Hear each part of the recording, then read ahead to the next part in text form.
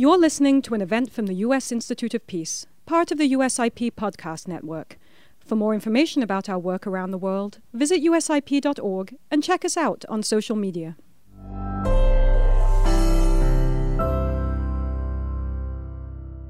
Good morning. Welcome and thank you for joining us for this, what I believe is a very important, very timely event. My name is George Moose. I have the privilege and the honor of serving as the chair of the board of directors of the United States Institute of Peace. And we are gathered here this morning to launch the Institute's new Senior Study Group report, Enhancing Strategic Stability in Southern Asia. That report is now available on the USIP website at usip.org. Now, certainly while the Russian invasion of Ukraine has dominated the news and the thinking of policymakers all over the world, there certainly is no shortage of other potential conflict regions around the world. South Asia has the unfortunate distinction of being the world's only region where 3 nuclear-armed states share contested and frequently violent borders. It is also where 2 nuclear powers, India and Pakistan, have in the past launched airstrikes on each other's territories. Meanwhile, China's presence in the region, manifested in part through sharpening border tensions with India and a deepening strategic partnership with Pakistan, is also reshaping the strategic balance in the region, as is the deepening U.S. partnership with India. In early March of this year, an errant missile launched by India struck Pakistani territory. The region and the world were exceedingly fortunate that there were no casualties and that the incident did not escalate. But that incident highlighted, once again, the potential for unexpected crisis in the region. The implications of the shifts of regional power dynamics for the potential onset of conflict and for the ability of the United States to manage any crises that may emerge from the region demand our urgent and serious attention.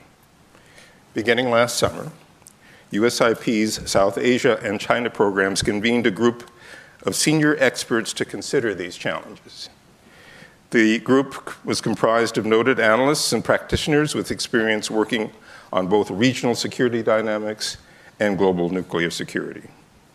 In the following months, the group met in 7 plenary sessions.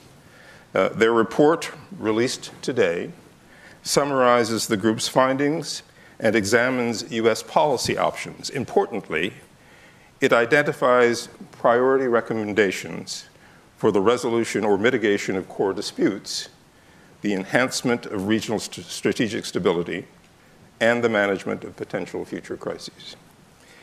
To discuss the issues in greater detail, we are pleased to have with us the 3 co-chairs of the study group, as well as 2 of the group's members. Joining us on the panel today are study group co-chairs Dr. Diane Marking, a senior advisor here at USIP's South Asia program, Vikram Singh, also a senior advisor at USIP's Asia program, and Dr. Andrew Scobell, a USIP Distinguished Fellow with the China program. We are also pleased to be joined by 2 study group members, Lynn Ruston, who is the Vice President at the Nuclear Threat Initiative, and Yun Sun, the co-director of the China program at the Stimson Center.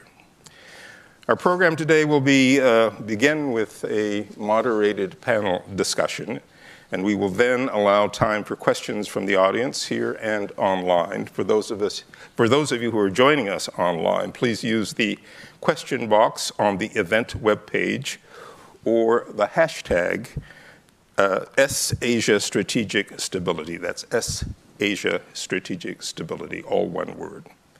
The team here will relay those questions to us. We are looking forward to a discussion that illuminates the shifts in the strategic balance in Southern Asia. We are also looking to highlight opportunities and priorities for the United States, for other regional powers, and other partners to forestall conflict in the region. And finally, We hope to identify measures that could be prepared in advance to ensure that whatever crisis or event might emerge does not erupt or escalate further and risking a regional conflict and the possibility of approaching that nuclear threshold. So with that, let's begin the discussion. Might I begin with you, Dan? Please. And I wonder if you could just very briefly summarize the key takeaways from the report that's being released today. Absolutely, and I'm excited to do that. I also just wanted to briefly say a quick word of thank you to fellow co-chairs, of course, who have joined us, other members, some are here today, and others who couldn't make it, but really put a lot of effort into this. Our executive directors, Timana Selaukhuddin and Jennifer Statz, the rest of our USIP team, and especially Colin Cookman, who put in a tremendous amount of effort to make this really come together. So without them, none of this would have been possible. The report is, I think, very timely, as you pointed out. It does a number of things, and I think it does them well. First, it identifies the nature of a problem that in some ways is consistent. That is, we see nuclear powers, India, Pakistan, China. They didn't just become nuclear powers this past year. That's been true for some time. But we see an evolution, both in terms of the capabilities that they bring to bear, more and more, and different types of weapons and technologies that we found worrisome. And perhaps even more important than that, we've seen an evolution in the nature of their relationships, and also their relationships with the United States. And we can get into the details, but a lot of that has led us to be quite concerned that the deteriorating relationship, particularly between India and China and India and Pakistan, leads to possibilities for even the potential of nuclear use in the region that are very worrisome to us. So we wanted to highlight that and bring that to the attention of policymakers. The report does two other things, again, I think well. It identifies a framework for assessing these problems. So the framework is essentially, what are the core and underlying disputes? That's question number one. What are the nature of the kind of the capabilities and changing capabilities, particularly relevant to nuclear use? And what are the crisis scenario concerns that we may have? So thinking in a sense about long-term underlying problems, nuclear-specific problems, and short-term crisis problems. And then the last thing it does is it identifies a series of what we think are realistic policies that the United States should undertake in the near term. After having thought about some of the options, we kind of lay out a number of priority recommendations. And just very briefly, one or two of them, we look at the limited capabilities of the United States to bring peace in this region, but we still suggest that there are opportunities to seize narrow tactical, sort of limited near-term chances to promote peace and dialogue between India and Pakistan, India and China. That's not being done. We look at economic incentives and disincentives that might be brought to bear to improve our ability to deter China from coercive behavior in the region. And in terms of crisis management, we think very seriously about preparing U.S. officials to better manage these crises that we think are likely to crop up again and again in the near term. Thanks, David. Thanks very much. Actually, that segues nicely, I think, to a question I have for you, Len, which is that you have vast experience working on non-proliferation and nuclear risk reduction issues across the world, have a sense of what those mechanisms are that contribute to risk reduction. I just wonder, in your view, what is the state of play with respect to efforts in the region to limit the proliferation of nuclear weapons related to delivery systems, for example, in Southern Asia? And particularly, describe what the U.S. role has been or might be in this regard. Sure. Thank you very much, Ambassador Moose. And it was a pleasure to be part of the working group, so I appreciate that. So speaking from an American perspective in terms of nonproliferation, and I'll define that broadly in terms of nuclear risks, nuclear competition.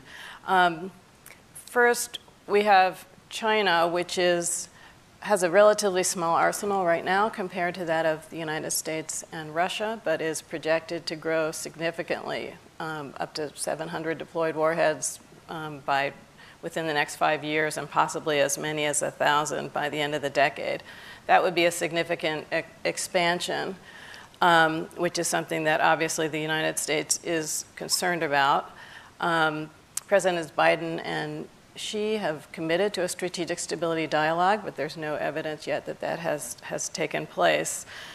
So that's one factor. It's really hard to talk about this issue set in the region without veering a little bit north to look at North Korea, because obviously North Korea's nuclear and missile threat is significant in the present day for our allies in the region and potentially for the United States. And it's also really important to factor into that that it is a driver. How we and our allies are responding in terms of defense and deterrence toward North Korea, which is essential, is also a driver, though, of China's potential nuclear growth. And so the report does an excellent job of talking about how all the interconnections between states in the regions and how they're impacting each other. Looking at India and Pakistan, clearly the U.S. priority right now is building the broader strategic relationship and defense cooperation with India. And as the report points out, that may make us less able to act as a neutral mediator in the event of a conflict, either between India and China or India and Pakistan. And I think what that also means is that although the Biden administration is certainly putting more emphasis on nonproliferation as a national security priority, possibly than the last administration, I think the reality is that it's actually getting undervalued across the board in many relationships and I'll take India as an example, as we really focus on our strategic partnership. I think, and I'll end with AUKUS as an example of that, or with the deal with Australia, where, again, I think the nonproliferation complications of that deal were maybe under considered at the time, and now there's an effort, having made the commitment to do the deal, to kind of make it as proliferation resistant as possible. And it's a problem not so much because of Australia, which has a stellar nonproliferation record, but because of the precedent it will set for other countries. And so I think this, a theme of this report is how we're maybe not as well prepared and positioned as we could be to help, prevent crises, manage them should they occur, and certainly keep them from going nuclear. And so I think the report has a lot of good recommendations in that regard to help maybe do some rebalancing as we form our policies with countries like India and others that are emphasizing, I think, other important priorities, but it'll be not a good situation if we're seeing a conflict in the region with the potential to escalate to nuclear, and we haven't thought about what we could have done to head that off. Clearly a lot there about the implications of our own deepening relationship with India and how that affects the calculations of the other players in the region. There's a lot there to unpack, and maybe we can come back to it later, but I wanted to come back to something, Dan, you said earlier. You talked about the deterioration in relationships between and among the states in the region. And you and I wonder, with that, certainly we have seen over the past several years a significant deterioration in the relationship between China and India. And I wonder if you would share with us your thoughts on how this deterioration in bilateral relationships is affecting sort of the broader strategic stability in the region, and what is driving this development from the vantage point, from the perspective of China. Are there opportunities or possibilities here to do something to halt or even redirect that downward slide in relations? Thank you, Ambassador Moos. Those are terrific questions. And I think for the report, it looks into some of the issues and made really substantive recommendations in this regard. I would say that between China and India, there are two angles to look at the strategic stability implications from the deterioration of their relations. The first one is between China and India. The other one is China versus India-Pakistan dynamics, what role China would play. In terms of the first angle, in the Chinese perspective, the strategic stability issue is not something between China and India, which is why China has consistently rejected the idea of N7, because China does not want to honor India as a peer in terms of the nuclear power status. Let me just pause you there, because since you mentioned N7, could you just say what is that? N7 is nuclear 7, so P5, the 5 nuclear powers under the UN Security Council, plus India and Pakistan. So that idea had been circulated for a while, but the Chinese are like, well, we're not going to accept India as our peer, and therefore a grouping of N7 would, in the Chinese mind, confer India that legitimacy and that status. Yeah, right. So, but for China, I think the perception about a potential nuclear event between China and India is extremely small, almost negligible. Ask any analyst in the South Asia circle in China, nobody believes it. And whenever we Americans raise the idea that, well, what about the possibility? And the Chinese just laugh at us. I think there are 3 reasons for this attitude. The first one is, well, both China and India have the no first use principle. So from their perspective, well, we're not going to use it first, they're not going to use it first, so nobody uses it first, and there's not going to be a nuclear interaction. And secondly, since the vast gap of the national power between China and India also plays a role. Because for the Chinese, they can use overwhelming conventional forces to achieve to achieve their desired goal. So there's no need to touch the nuclear piece of the potential. And then from the Indian perspective, at least in the Chinese view, the Indians realize that their nuclear arsenal also has a pretty large gap from what the Chinese have. So if India does not really have the advantage, what's the point of using it? I think that's the second logic. And the third logic is, for the Chinese, the nuclear arsenal is almost exclusively reserved for deterrence against the United States. So using it against other countries, or even including nuclear powers, is quite unimaginable in the Chinese policy lexicon. And I haven't seen any credible analysis in the Chinese strategic community that even talks about the possibility. We know that in China, there's a debate ongoing as for whether China should give up the no first use principle or make it conditional. And what do they mean by conditional? It means that no first use for any country except the United States. So basically single United States out. But all those discussions do not touch upon other countries except the United States. And last but not least, of course, we know that last year, President Biden and President Xi, in their discussion in their virtual summit, they talk about the possibility of having a strategic stability dialogue between the 2 countries, but now the Chinese are backpedaling from it. Saying that, well, we misunderstood. We thought you meant a strategic security dialogue instead of a strategic stability dialogue, which has a very clear connotation.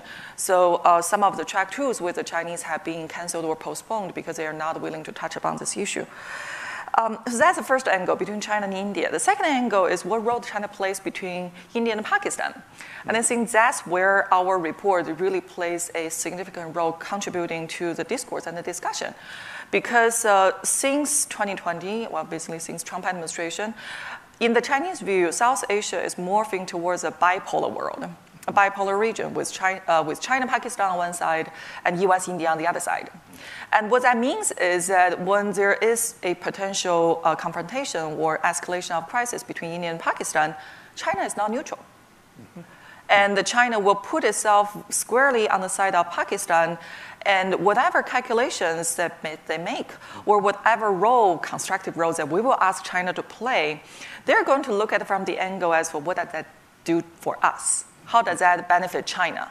And if China is putting pressure on Pakistan in order to mitigate Pakistan's freedom of operation vis-a-vis India, the Chinese will think, what does that do in terms of the strategic layout or the strategic balance of power in South Asia, and how that will affect China's relationship with Pakistan, and in the long run affect China's ability to compete and use leverage against the United States.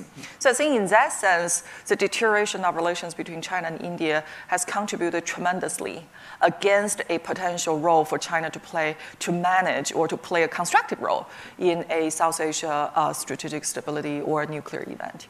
Thank you. Thank you. Yes.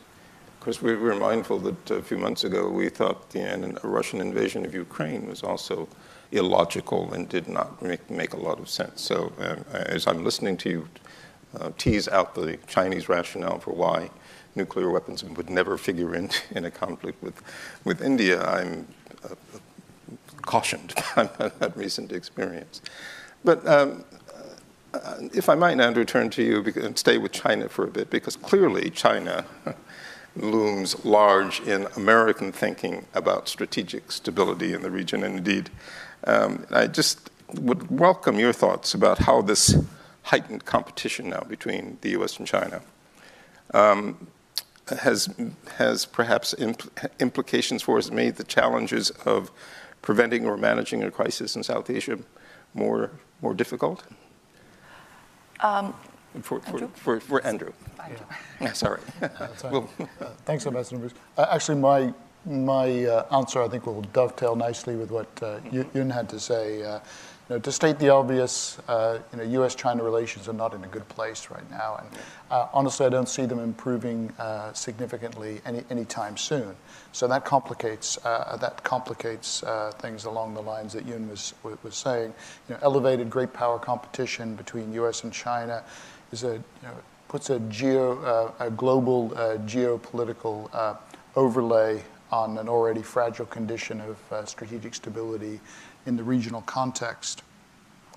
I think although Islamabad and New Delhi almost certainly don't think of themselves as client states or proxy states of Beijing and Washington respectively, China and the US are increasingly seeing Southern Asian developments through the prism of what Beijing calls bloc politics.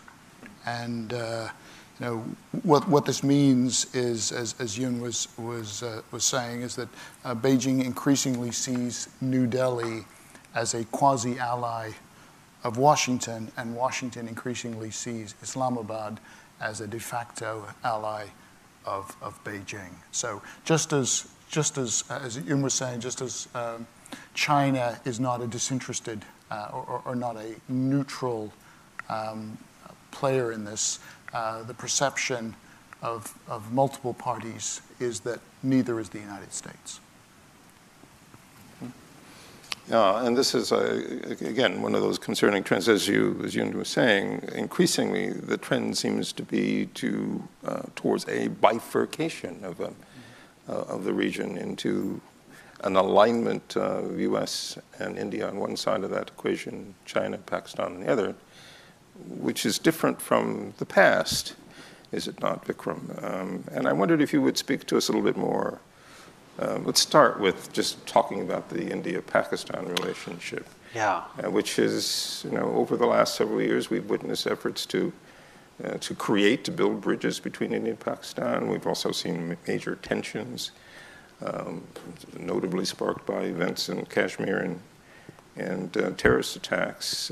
Tell us how these trends are impacting on it. So one of the really interesting things through this project was that it was basically looking at a set of dynamics where the realities between these three players have been dramatically changing, really in the past decade and a half.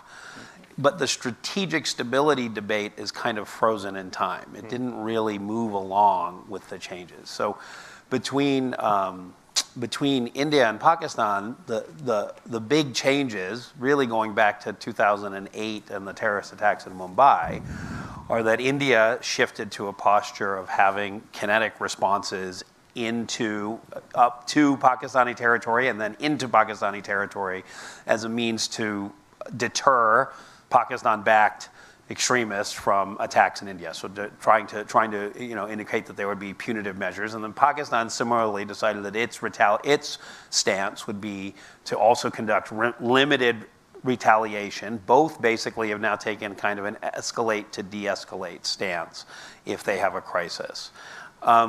Previously, we didn't see that prior to the most recent flare-ups, Balakot, Pulwama, those crises. Prior to that, it was more likely that they would try to ramp down tensions without escalating, and certainly without escalating to the point that we saw where they were shooting down aircraft, where they were actually conducting strikes into one another's actual territory beyond the borders of contested contested Kashmir. So that shifted, and then at the same time, a little bit after, China and India dynamics shifted from one of sort of very much win-win cooperation. We're going to have a frozen conflict that we acknowledge is frozen with mechanisms.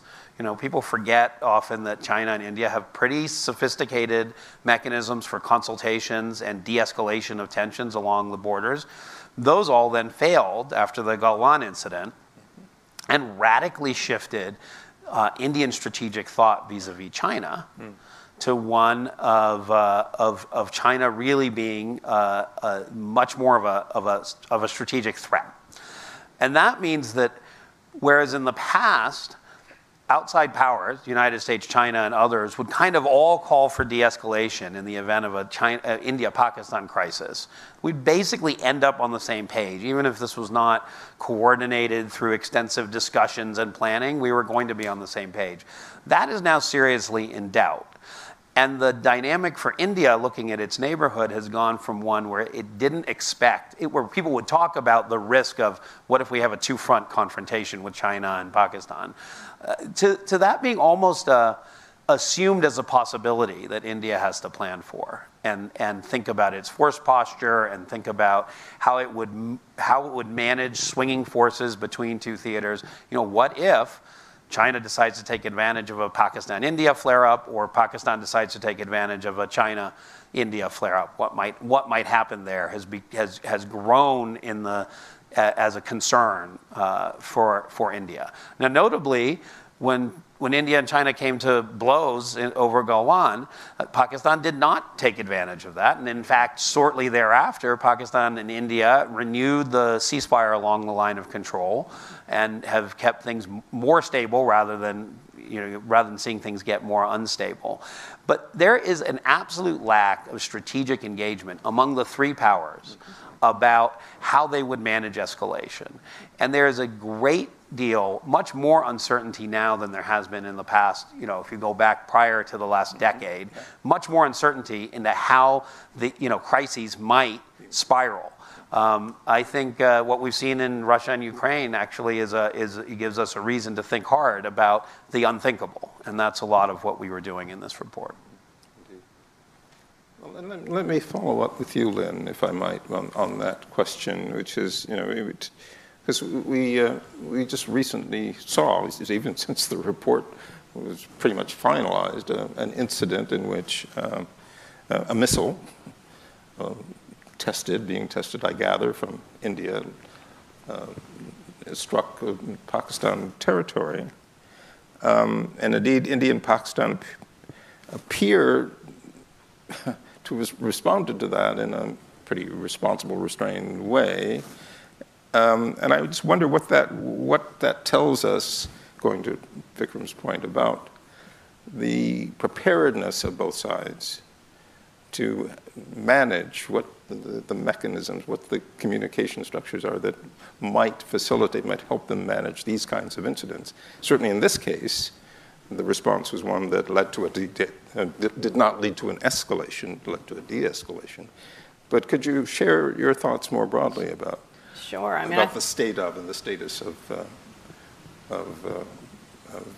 preparedness for conflict? Sure. I mean, that's a very good example of how an escalation could happen, and that it's terrible that it happened. It's fortunate that when it did, it was a time of pretty much total, peace, no conflict, no elevated tensions between India and Pakistan. But, a missile being test launched landed in Pakistan. Now, by all reports, the communications between the two countries about it wasn't good. India was very slow in, saying that this had happened and explaining why it happened and that it was not intended and all. But Pakistan was restrained in its response. But it's a very good example of how something unintended can be misunderstood and lead to an escalation. And you could imagine in a different environment that could have come out very badly. Also, they're fortunate it didn't kill any people. And have you seen in the wake of that any evidence of a concern precisely about the I think there's the ability to respond? Concern. I don't know, and maybe Vikram follows more closely, whether there's been any follow-up to improve mechanisms. I mean, the Indians and the Pakistanis have discussed it, but I think Lynn hits the crux. It landed in an empty field. It didn't hurt anybody. It didn't land in a population center or near a strategic installation. And I think the Pakistanis, seeing where it was headed, took a responsible path. But there was not immediate communication between the two, as far as we know, to say, hey, this was an accidental launch, don't freak out, right? That didn't happen. On the back end, the Indians came out, publicly said what happened, have taken actions to, both discipline people that were negligent in this case and to have an investigation. The question now is, will they share the outcome of that investigation with the Pakistanis? Will they use this as a reason to establish some kind of mechanism where they say, you know what, if something like that happens in the future, we want to be able to proactively communicate. And I hope they will, but we don't really know if that's happened yet. And they've been relatively, there's a level of, just as Yun was describing, the Chinese kind of laugh and say, oh, that'll never happen with India.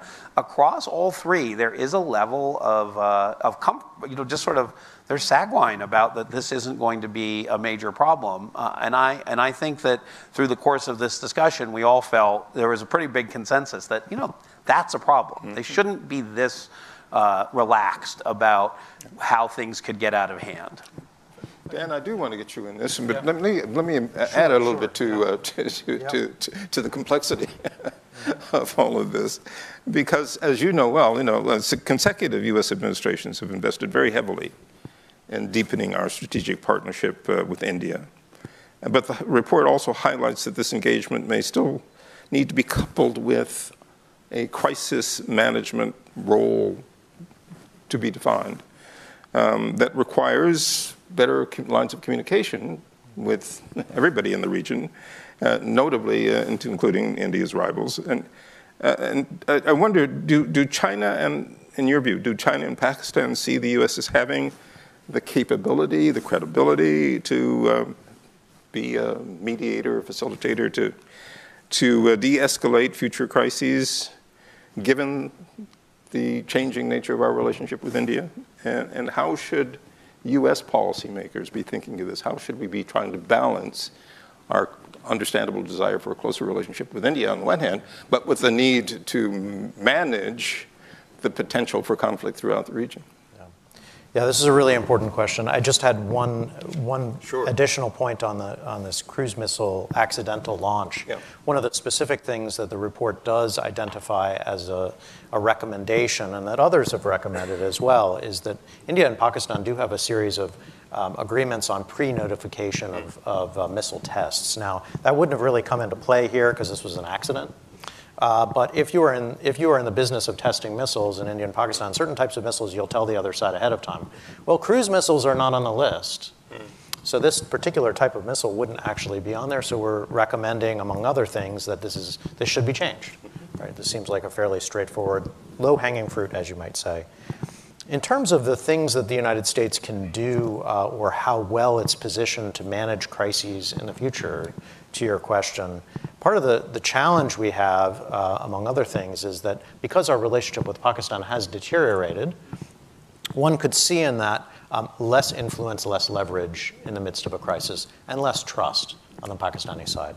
The same would be true in our relationship with China.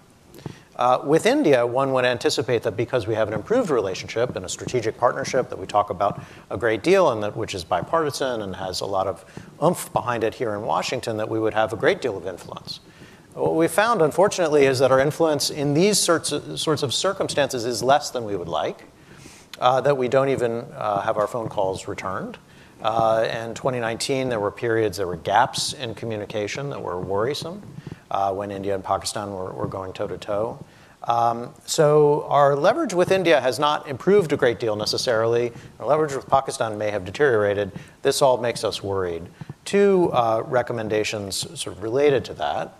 One, that we should be, as we do continue, we hope to improve relations with India, we should have the technical means and the trust built into our system that would enable better information sharing. one of the things that we'd like to be able to do is we have pretty good eyes on some of the territory that we're talking about here. We have information that may be useful to help India avoid unnecessary escalation or anticipate moves either by Pakistan or China. To the extent that we can be helpful in a crisis, this is the kind of information we'd like to be able to share. And the other recommendation has to do with communications. It's not just our communication with India as a partner, but communications between all of the players are far less robust than they should be, given the stakes. So hotlines, risk reduction centers, and other things are also proposed by the report, because these are the kinds of things that we have tried to build over the years with the Russians, and before that with the Soviet Union, which we think could be helpful in the midst of a crisis. You touched on Russia, and I wanted to come back there because Russia's invasion of Ukraine, of course, occurred as you were wrapping up the report. But clearly, that event, that unprovoked invasion, is having repercussions across the world. And I wonder, Ewan, if I might turn to you and ask to what extent that the Russian invasion is factoring into Chinese thinking generally about its risk tolerance in this environment.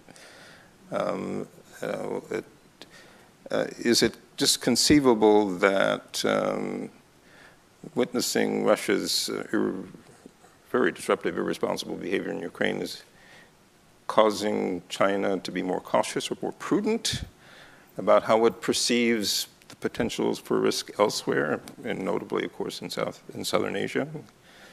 Curious to know what your thinking is on. Thank you, Ambassador. That question has been debated and asked and discussed in the, it's an ongoing situation, and because the war is not over, right? So the Chinese are still learning the lessons. I understand that PLA is analyzing each campaign, each operation quite closely, and the most important lessons that they draw is about if you don't have to fight a war, please don't fight a war.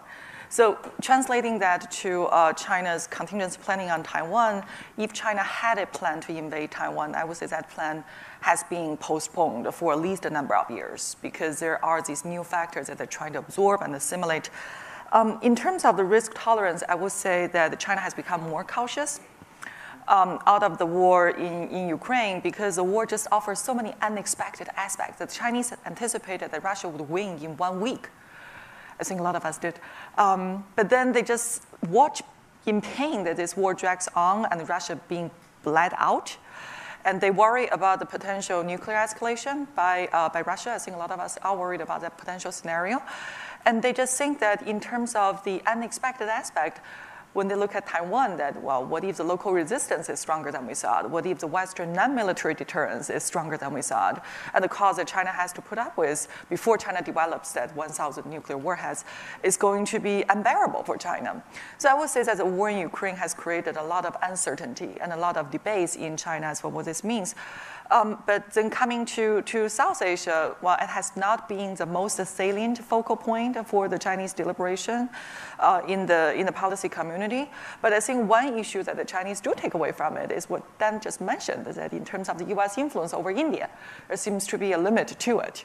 That India will try to maintain a strategic autonomy, and on key issues, maybe not on China, but on other issues, there are differences between China and India. And I think that has been perceived as relatively reassuring for the Chinese policy community, knowing that there are gaps and there are disharmony between India and the United States.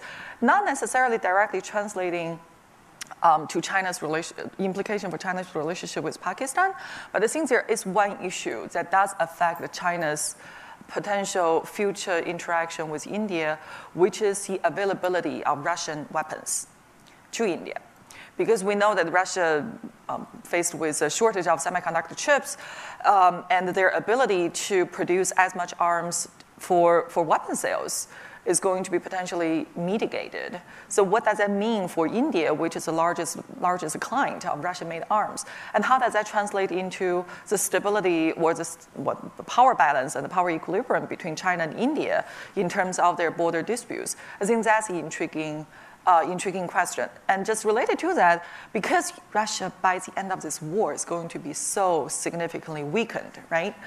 So between China and Russia, that's going to create a pretty large imbalance of that relationship.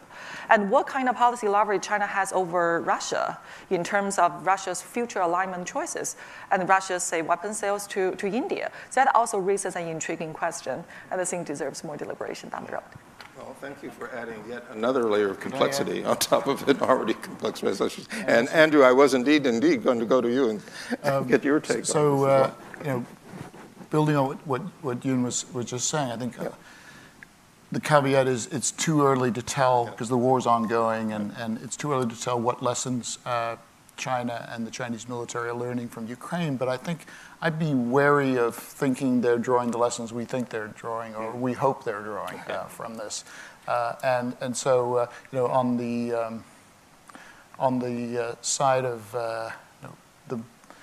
the mistakes or the problems, unanticipated problems, unexpected problems that the Russian military is having, I think that Chinese conclusion is likely that they didn't prepare properly, and we're going to prepare properly. And part of it is we would call it morale building, but the Chinese or indoctrination. The Chinese would call it political work. So you've got to prepare your troops for the conflict, and pretty clearly the Russians didn't do a very good job of that.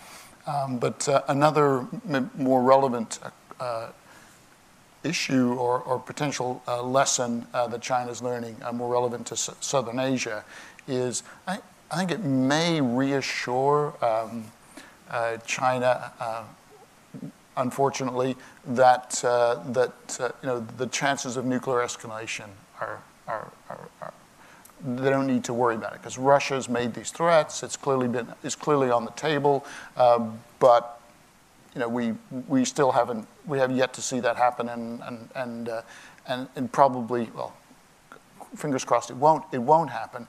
But China taking the lesson from, well, we don't need, it just reinforces the assumptions that we've already heard that China's making about the potential for a nuclear confrontation or conflict in Southern Asia. So I fear they're going to take just the lessons they're taking from Ukraine will just reinforce assumptions, a priori assumptions they've made, and not force a rethink. Rethinking. Yeah. So they're drawing lessons opposite from the ones that we're drawing about the risk, potentially.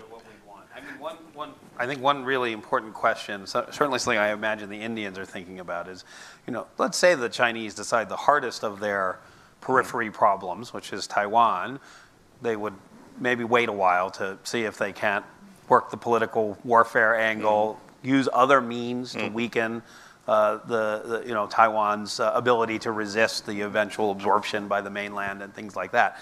But what does it mean for the Senkakus, the South China Sea, or the high Himalaya? So, Arunachal Pradesh is there. They clearly chose a misadventure from our standpoint, but a signal with the Galwan incident. Our assessment in this group and others has been that, this was not some sort of just accident by the PLA. This was not some adventurism.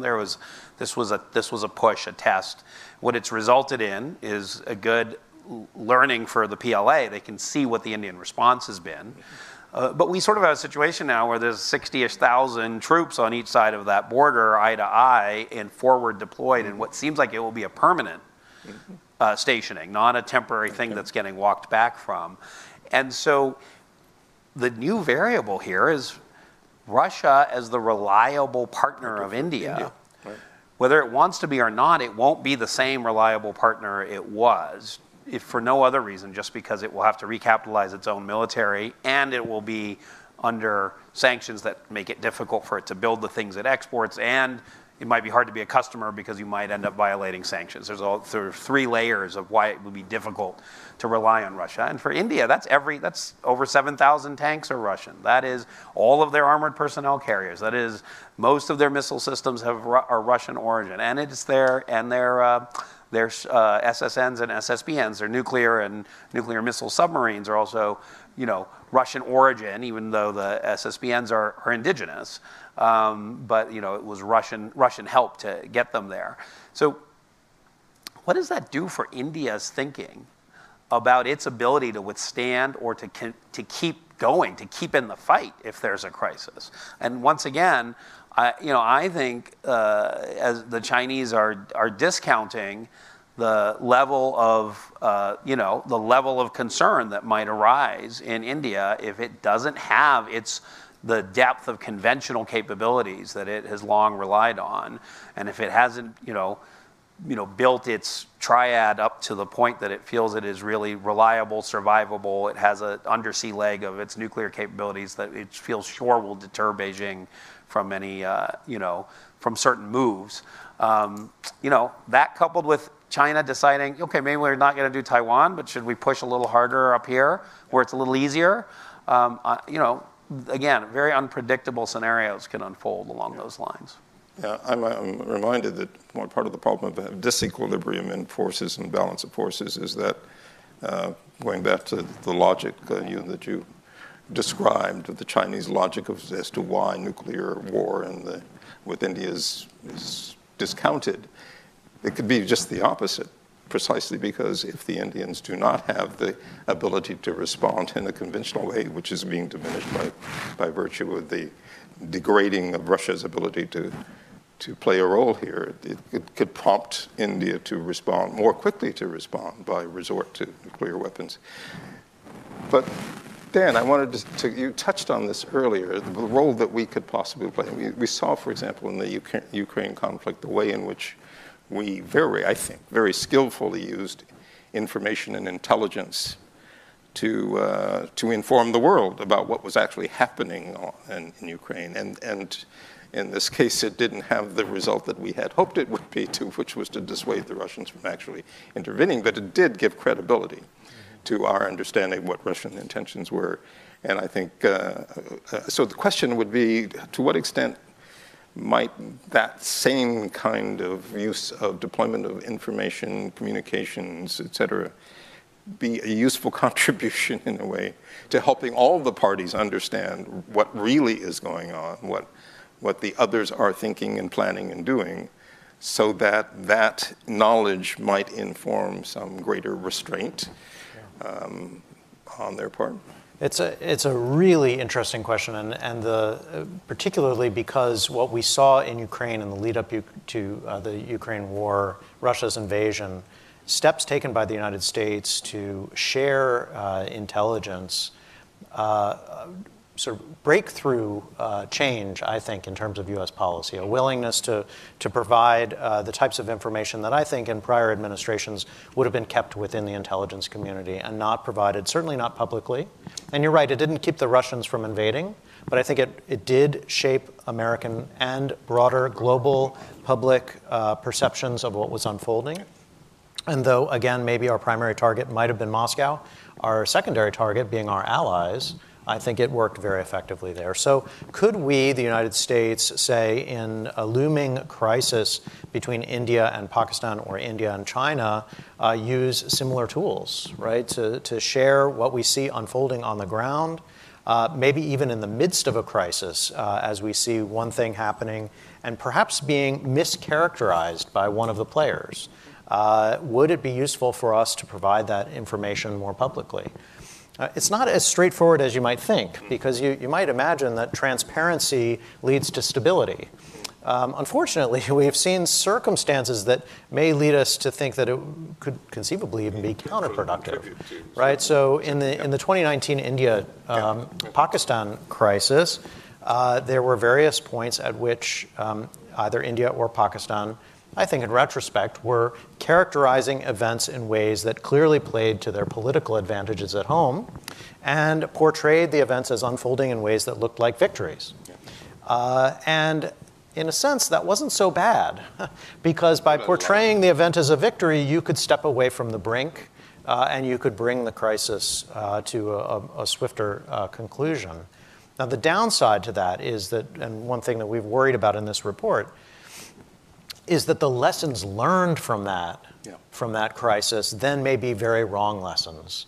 because both sides, in this case India and Pakistan, believed and told their people that they were victorious and very capable, that their strategies were very effective. And so there will now, we anticipate, be pressures to undertake similar and perhaps even more aggressive steps the next time there's a crisis. So maybe it was useful in the near term that there be this kind of veil of ignorance over the region so that people could declare victory and go home.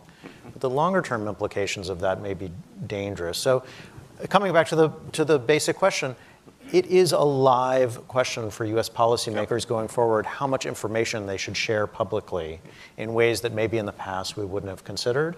And I think it's something that has been, is because it's new, we need to go at it again internally and externally and continue to have research on this because this is something that's changing quickly. And I'd just say that's also where the recommendation in the report on wargaming and scenario exercising for the U.S. government on this makes a lot of sense because otherwise it's really hard to just make those judgments unless you've kind of thought through what might the various reactions and impacts be of what you choose to share. And so that's one of the recommendations that I think is relatively easy to implement and would pay high dividends.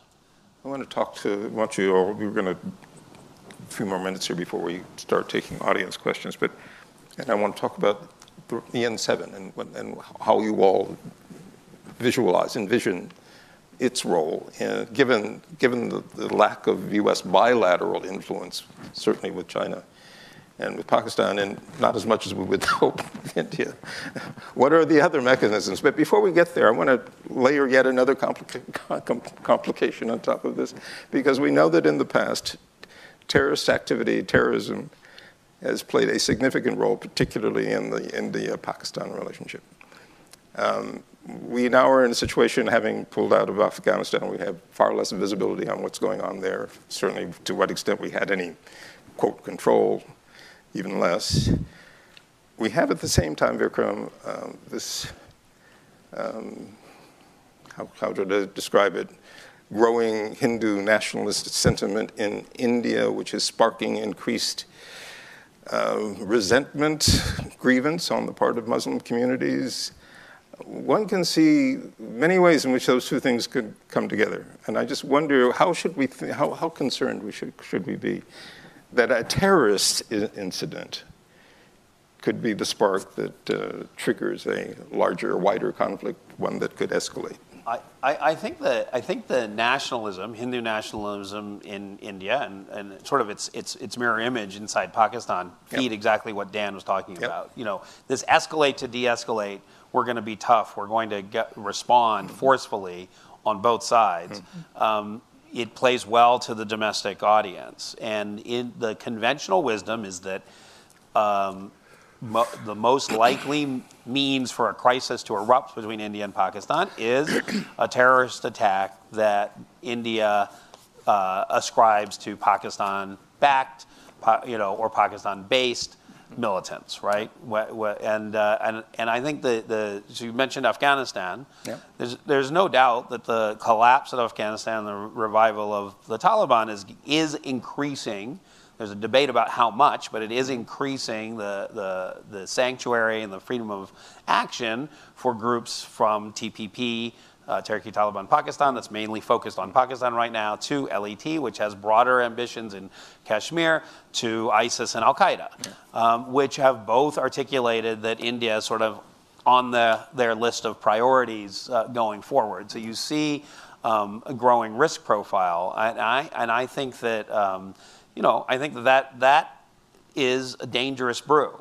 Strong nationalist governments that need to and should take strong counterterrorism actions, but they will feel compelled to respond forcefully, and then you enter a potential escalation cycle.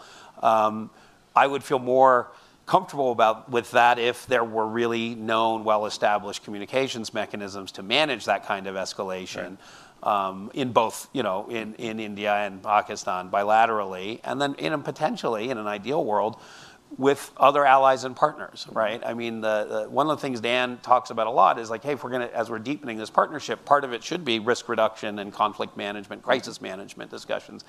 I believe those should have been happening before, but certainly as we deepen partnerships, that kind of open dialogue is potentially really life-saving. It could help prevent a crisis sparked by a terrorist incident from getting out of hand. Well, then let me just turn to you then, and if you would talk to us about, given your perspective on how risk reduction has been practiced, and sure, and let me and talk to us a little bit about your thinking, the thinking in the report about the N7 and the role it might play. Okay, I will. Let me just add on first to Vikram, because to draw the linkage between the growing terrorism risk in the region and the safety and security of Pakistan's nuclear weapons and materials. Now, they have, Pakistan has done a lot over the years to improve its internal practices in terms of the safety and security of its materials. And in fact, in an index that the NTI does, my organization, every couple of years, they got the score for like most improved on security and safety, partly for some regulatory structure they put in place. But it's still a country that's at great risk of leadership, disruptions in leadership change, as well as internal terrorist threat and insider threat, which is one of the biggest concerns in terms of the weapons and materials. And so that's something we can't take our eye off of. And I don't think that U.S. cooperation in this area with Pakistan is as robust as it used to be, because our relationship has deteriorated overall. But the risk is there, and and I can link that directly to the kind of things that the U.S. government should continue to be, exercising and practicing and thinking about, what would we do if that's a set of circumstances we should stay prepared for. In terms of the N7 idea, which I think we give great credit to our colleague Michael Crapon for, it's the idea of gathering both the P5, the five recognized nuclear powers under the Nuclear Non-Proliferation Treaty, as well as India and Pakistan into a dialogue about nuclear risk reduction, strategic stability. I think of this as a very important, an aspirational idea, but probably not something that can come to bear in the next couple of years. It is something that certainly could be pursued in a track 2 environment, and should be, and maybe it can on some subset of the issues you might talk about. I think right now we're in an unfortunate circumstance where U.S.-Russian strategic stability dialogue is, for obvious reasons, in abeyance, and it's critical to get that back on track. We're seeing right now in real time what the risks are, and we have the only remaining treaty between us is going to expire in a few years. And then we've talked a couple times to the commitment, or at least interest on the U.S. part in terms of trying to have a deeper dialogue with China. And of course, this goes back to when I was in the Obama administration. It's not new. But to have a more sustained dialogue bilaterally with China about risk reduction, management. And now we have a lot of questions about the projection of their nuclear force, where they're going with it, what is their doctrine, what are their threat perceptions that are driving that. I think there's a lot to talk about. Traditionally, they've not wanted to because they feel that they're in a position of disadvantage because their force is so much smaller. But I don't, that conversation has to be had. It's hard for me to see how we then move to an N7 before we've deepened that bilateral dialogue. But it may be that we can on discrete issues. At NTI, we worry a lot about the intersection between cyber capabilities and nuclear systems, and the risk of miscalculation and accident, and that kind of interference can have. And maybe it's a very sensitive area to talk about, but it also may be one where it's possible to talk about that or other technologies, hypersonics and that kind of thing. Yeah, that's another area we haven't had a chance to get into, is the whole question of technology and cyber and all of this. But just to close this out before we open the floor to the audience, but to you and to Andrew, following up on what Lynn has just said about what's possible, what do you think is possible in terms of engaging China in a more serious discussion of strategic stability in the region. You touched on this in your opening comments, but I want to return to it because, as one is surveying the landscape here, dare I say, it seems that the prospects for a dialogue with China on some of these things is better than it might be with others.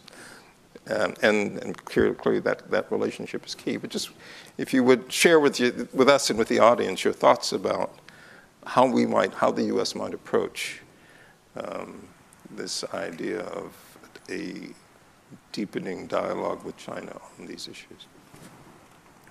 Andrew, go ahead. Go for it. I'll outline the challenges, and then Yun can come up with the solutions. Yeah.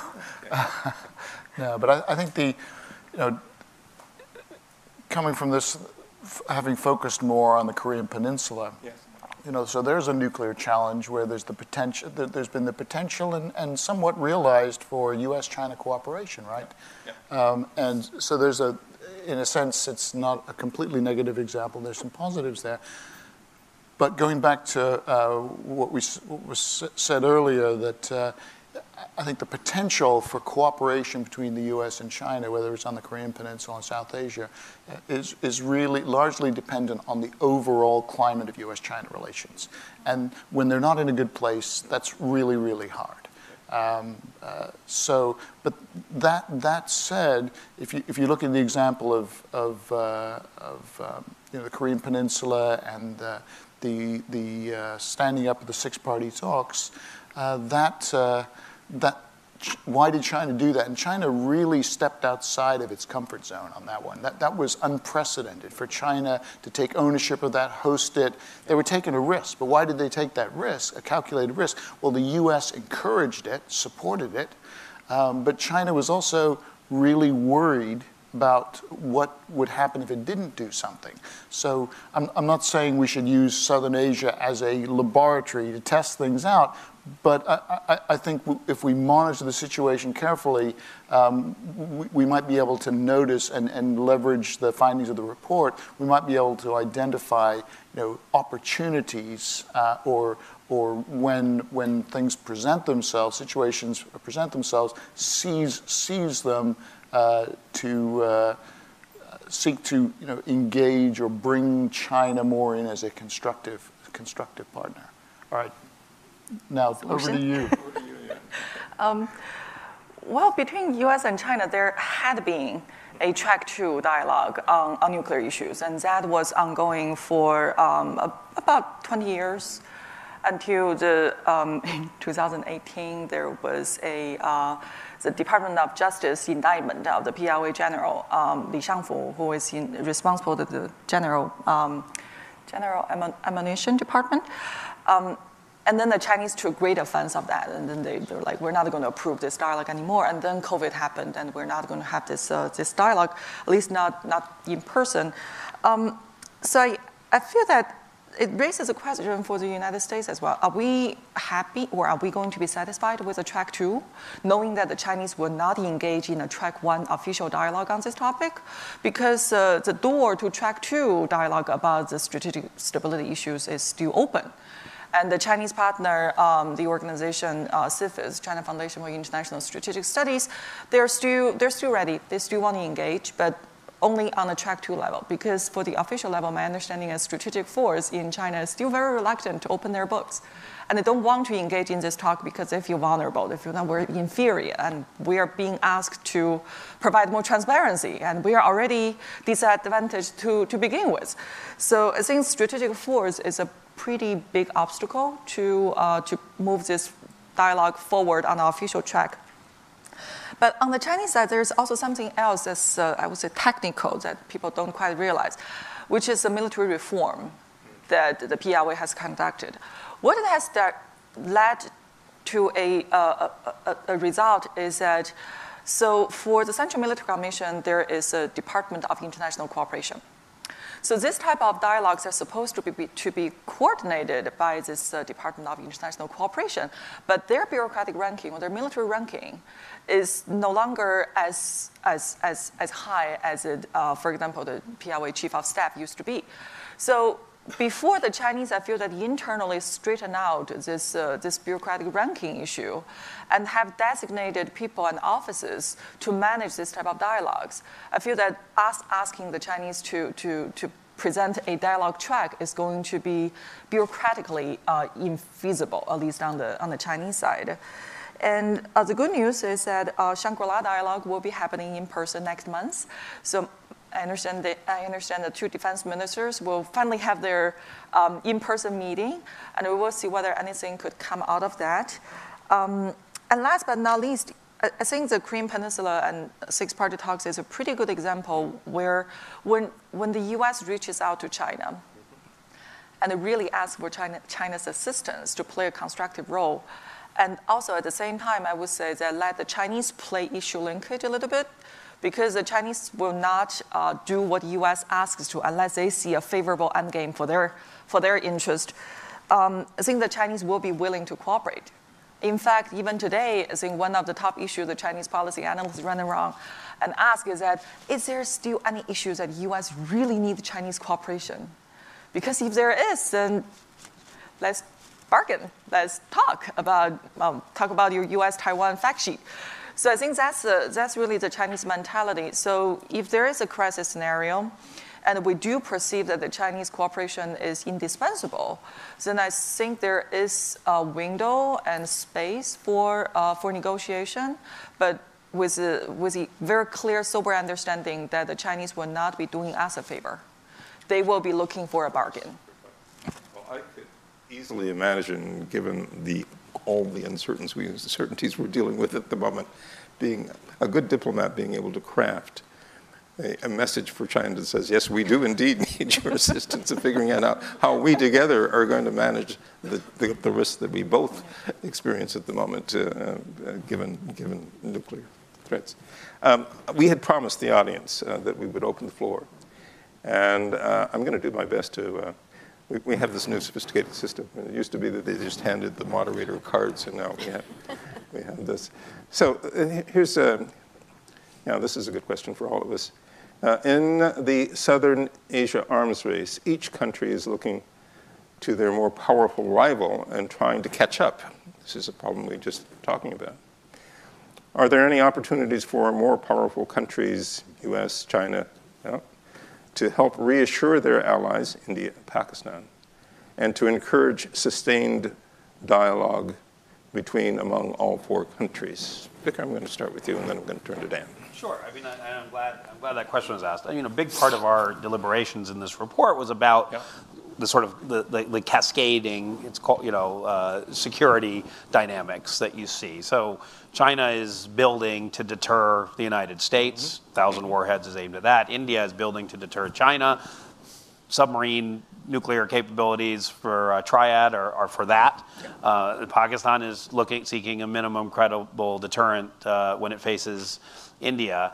That results in some very big disequilibriums because as China builds to match to U.S. power, that leads India to say, "Wow, we better step up our game," and then it cascades down to Pakistan. It has effects in force posture, force structure, and doctrine. So, Pakistan at the end of that chain, and we have a little piece of the report that talks about the scale of spending, and it is orders of magnitude as you go up the chain, right? So at the bottom there, Pakistan has a doctrinal impact, which includes Pakistan not having a no first use policy, which both India and China have. It includes Pakistan having a doctrine that includes the use of tactical nuclear weapons as something that is actively there. That's an effort. That's a part of its deterrence posture vis-a-vis India. So I think that this is a really interesting question. It depends on how much the two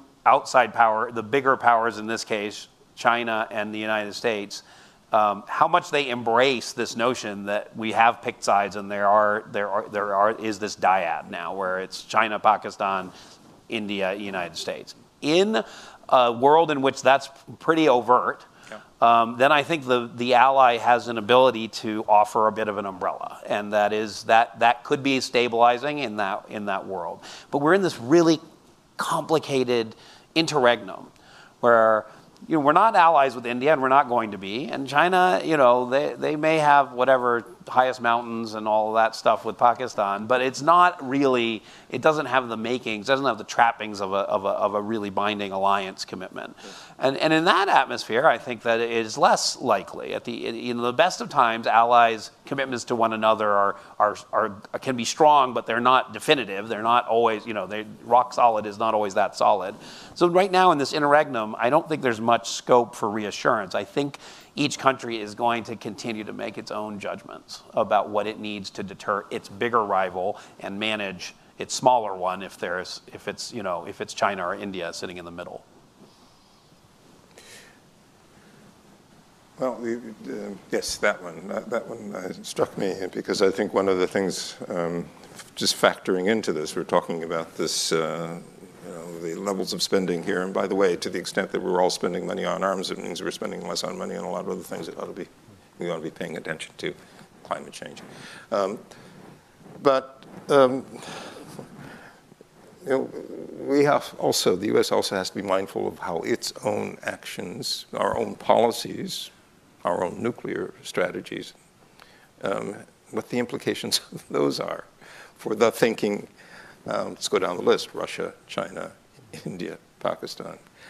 What would you, Dan, caution American policymakers here as we're thinking about how we might, first and foremost, do no harm in terms of contributing to miscalculation, but help hopefully contribute to. Sure. Yeah, I'd like to hear what Lynn has to say on this, in part because at the global level, I think that's really an area of her expertise. But I would say, reinforcing some of what Vikram has said, and one of the conversations that maybe was most interesting to me as this report came together is whether the United States, in its actions, perhaps meant to be stabilizing and reassuring in the region, and by its own heft, as you point out, I mean, our own nuclear arsenal, our own military capabilities, whether we have the potential to ourselves be destabilizing, intentionally or unintentionally, largely unintentionally, we'd like to think. But particularly with respect to our support to India, we had some very interesting conversation about what lines we would want to cross or not cross in terms of supporting India's own nuclear developments. Now, you'll see the report actually ends up being, I think, fairly conservative on this point. That is, there are not a lot of things that we can and should do directly to assist India's nuclear developments, because most of them would likely be, first of all, not really accepted by India at this moment. So that's a practical consideration. But also, more strategically, could be provocative, particularly to China, in ways that would be unhelpful. So that's something to worry about.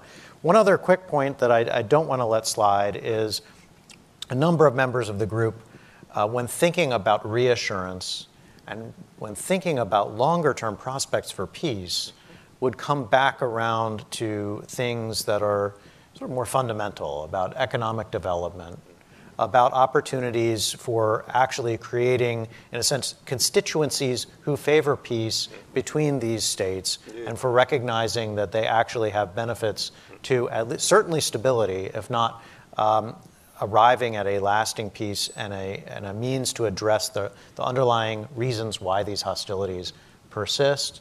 And so we make at least some basic recommendations there in the report as well that I wouldn't want to let slide. No, that's and open the lens and recognize that if you want peace, you have to give people a stake in it. Exactly. And of course, we've seen that in the past with efforts between India and Pakistan, but sadly seem to have been aborted or come to naught.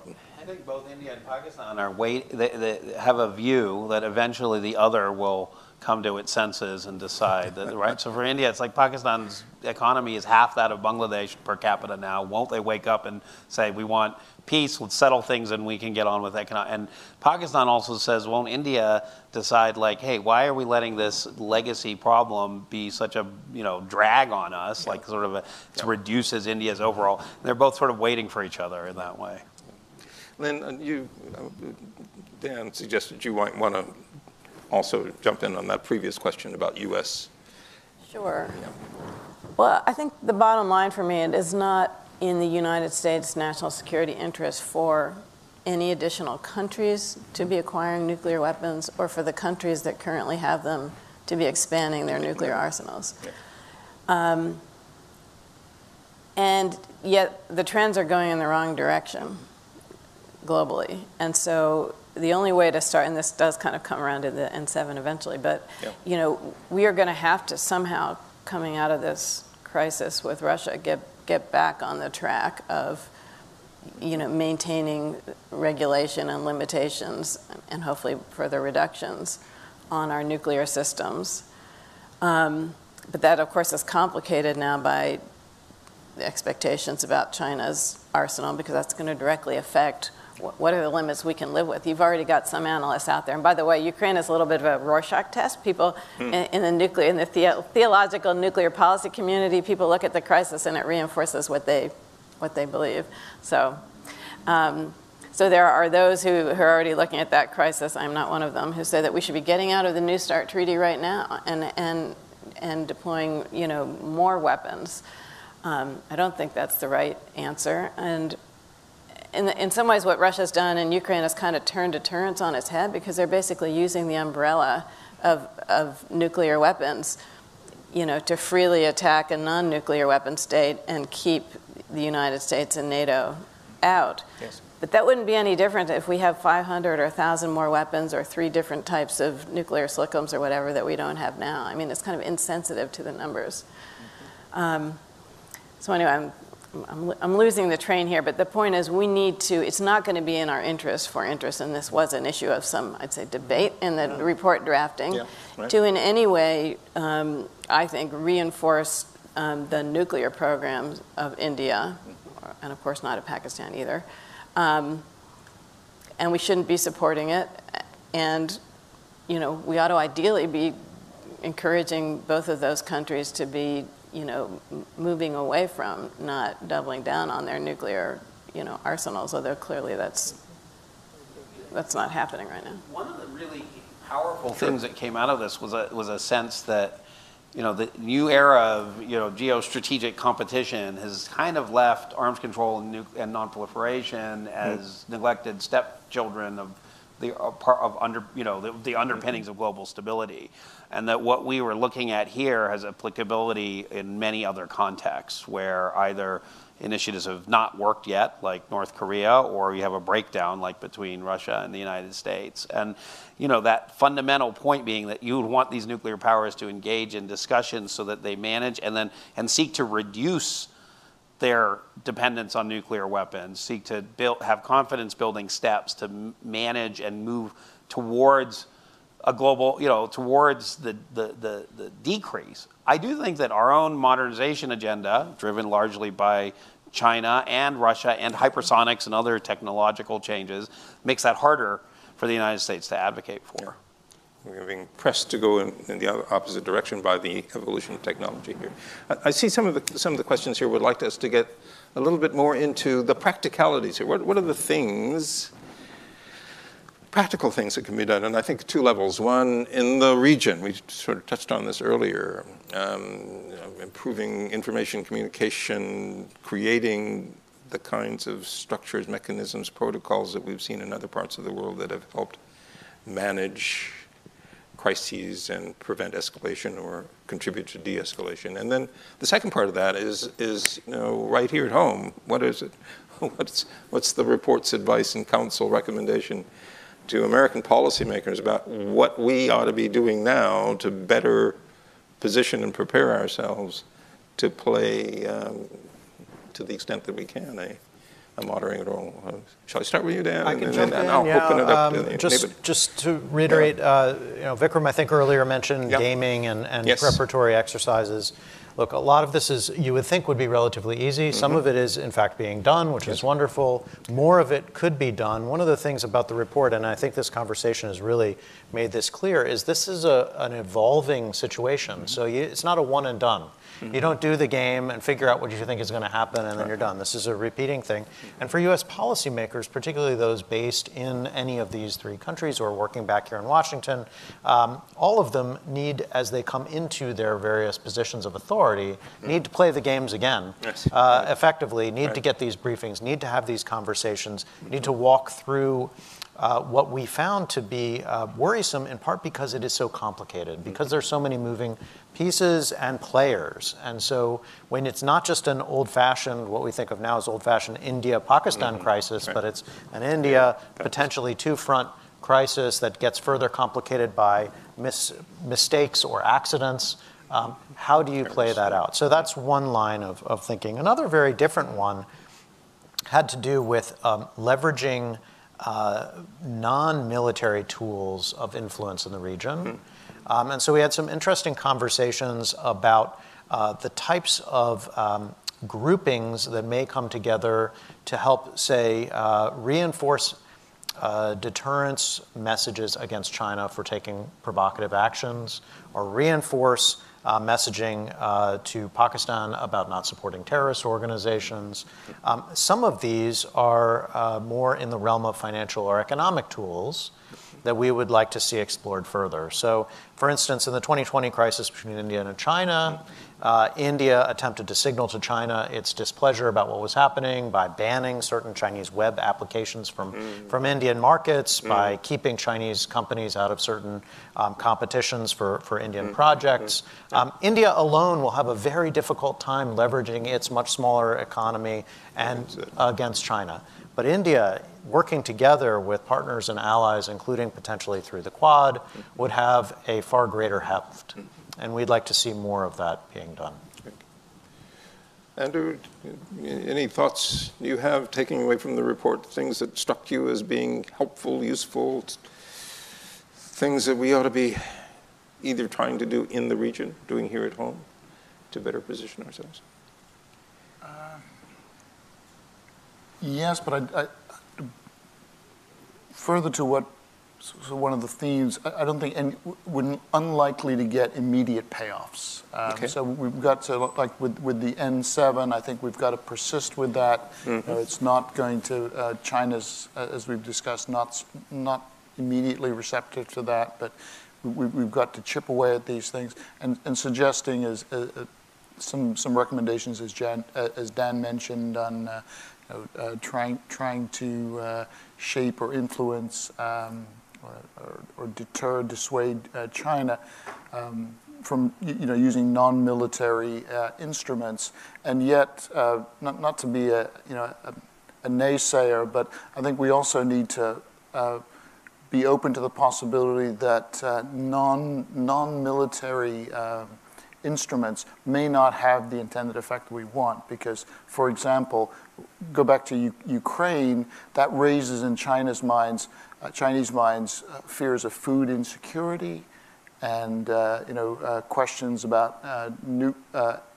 energy security, and so signaling, doing the things that sound like a good idea, that we think may deter or dissuade China, may have the opposite effect. And so I like to say this trite saying that deterrence is in the eye of the beholder. And so what someone trying to deter another thinks is a pretty clear message that will de-escalate or may have the opposite effect. Yeah, this sort of goes back to Dan's point earlier. Yes, and Lynn, please. One thing is to add on to what Dan was saying, I thought one of the interesting recommendations from the report in terms of some of the exercising and pre-planning was in recognizing that we may not be able to play the kind of neutral arbiter role that we have in the past, to do some planning with allies or other countries in the region or the Middle East who might be better positioned to play that role, but do some pre-discussions with them in terms of crisis planning and risk management. So. Yeah, it was interesting to see how, say, the UAE or the UK may be able to play roles that, as sort of, in a sense, potentially, less powerful than the United States, clearly, but perhaps as honest brokers or perceived as acceptable conduits of information, at the very least, by regional players, where we are perceived as increasingly biased. Okay. I'm mindful, of course, we have a big summit going on here in Washington right now, ASEAN, To what extent, we were talking earlier about getting other actors involved. Is there some utility here, or would this be counterproductive to the effort to try to, for example, influence China's thinking about what's going on in the region and the potential risk? I did get a chance to talk to some of the ASEAN folks in town over the week, and the question in the region is about China predominantly, right? How to keep a good economic relationship with China and how to stave off any bad actions China might take vis-a-vis especially countries in maritime Southeast Asia who face challenges from China in their EEZs, mainly concerns about sustainability, mainly concerns about food and economic coercion and things like that. So obviously none of them want to see military conflict. I do think when Southeast Asian nations are unified in calling for stability and constructive engagement, that can have some impact. But mostly what they're looking to in this configuration is for India and the United States to be partners that help them with managing the downside parts of China without turning it into some kind of a conflict. So interestingly, that is a bit of an arc of potential cooperation. The Quad is interesting because for ASEAN nations, the Quad is potentially a competitor, sort of a forum that maybe the U.S. and India see this as a way to get things done that they can't do with ASEAN because ASEAN is a consensus-driven organization. But I think on balance, there's a welcoming and a view that it's stabilizing to have countries that are more or less the democracies and the big powers of the region working together on a constructive agenda. So I think the ASEAN countries, they value that. It's not about, the Quad's not a military-focused grouping. It's about what can we do constructively in the region to kind of compete with China. And in that sense, there's maybe some benefits where they can benefit from China and benefit from what the US, Japan, Australia, and India bring together. But they would mostly just like to see the risk of conflict diminish. And so I think those governments would all welcome any kind of confidence-building measures you could see in the Southern Asia strategic stability context. So I'm mindful we have just a couple of minutes left, and I want to give an opportunity for any of you to sort of share your final thoughts, the things you would wish the audience to take away from this conversation. So, briefly. I can kick it off. I would just say, we've talked about so many parts of the report, but one piece of it that we haven't touched upon is that it has 2.5, in a sense, capsule case studies. Yes. Looks at the 2019 crisis between India and Pakistan, looks at the 2020 crisis between India and China, and looks at the potential in a box of nuclear terrorist events and connections to Afghanistan. I think for anybody who's thinking about these issues, these are the three areas where most of our minds are drawn for, in terms of thinking about lessons. And so if you want to understand what U.S. policymakers are thinking about when they address these kinds of problems, these are the case studies you need to look at. They're very concise, and I would commend them to all readers. Terrific, thanks. Thanks for reminding us. Lynn, any final thoughts? I'll pass to my colleagues. Yun, what should Secretary Austin be saying in his upcoming Oh boy. meeting? There's nothing he doesn't already know. How would you advise him? I would say that because of the overall context of the great power competition, with strategic competition with China, anything that we want China to do is going to be an uphill battle. And it's going to be anything that we want to convince China to do is going to be an uphill battle. It's going to be hard. The Chinese will look at every issue through the lens and the prism of U.S.-China strategic competition, and think about how it would strengthen China's hands. So countries like North Korea, like Pakistan, are being hoarded as strategic leverage for future utility, and that's not good news. And that's unfortunately what we're looking at. Okay. Andrew? Final thoughts? There are obviously other pressing, more from a U.S. perspective, more pressing issues like Ukraine and so on. So it's easy to overlook or not pay adequate attention to the issue we've been talking about today. But I think considering this is Southern Asia is really ground zero for the stability-instability paradox. And so you can't ignore it. You got to keep an eye on it while you're responding, putting out fires elsewhere in the world. Thank you for that. Vikram? He said. What he said. Yeah. Indeed, what you said. Look, I want to thank all of you, first and foremost for the report, but secondly for your helping us to tease out the critical, the key elements of that report. I have a funny feeling that our audience is going to be rushing to the website right now in order to get a hold of it and read it, which you should, because it certainly is worth reading. So thank you all very much, and congratulations on a terrific report. Thank you. Thank you for listening to this event. If you'd like to listen to more events or explore our other podcasts, visit usip.org/podcasts.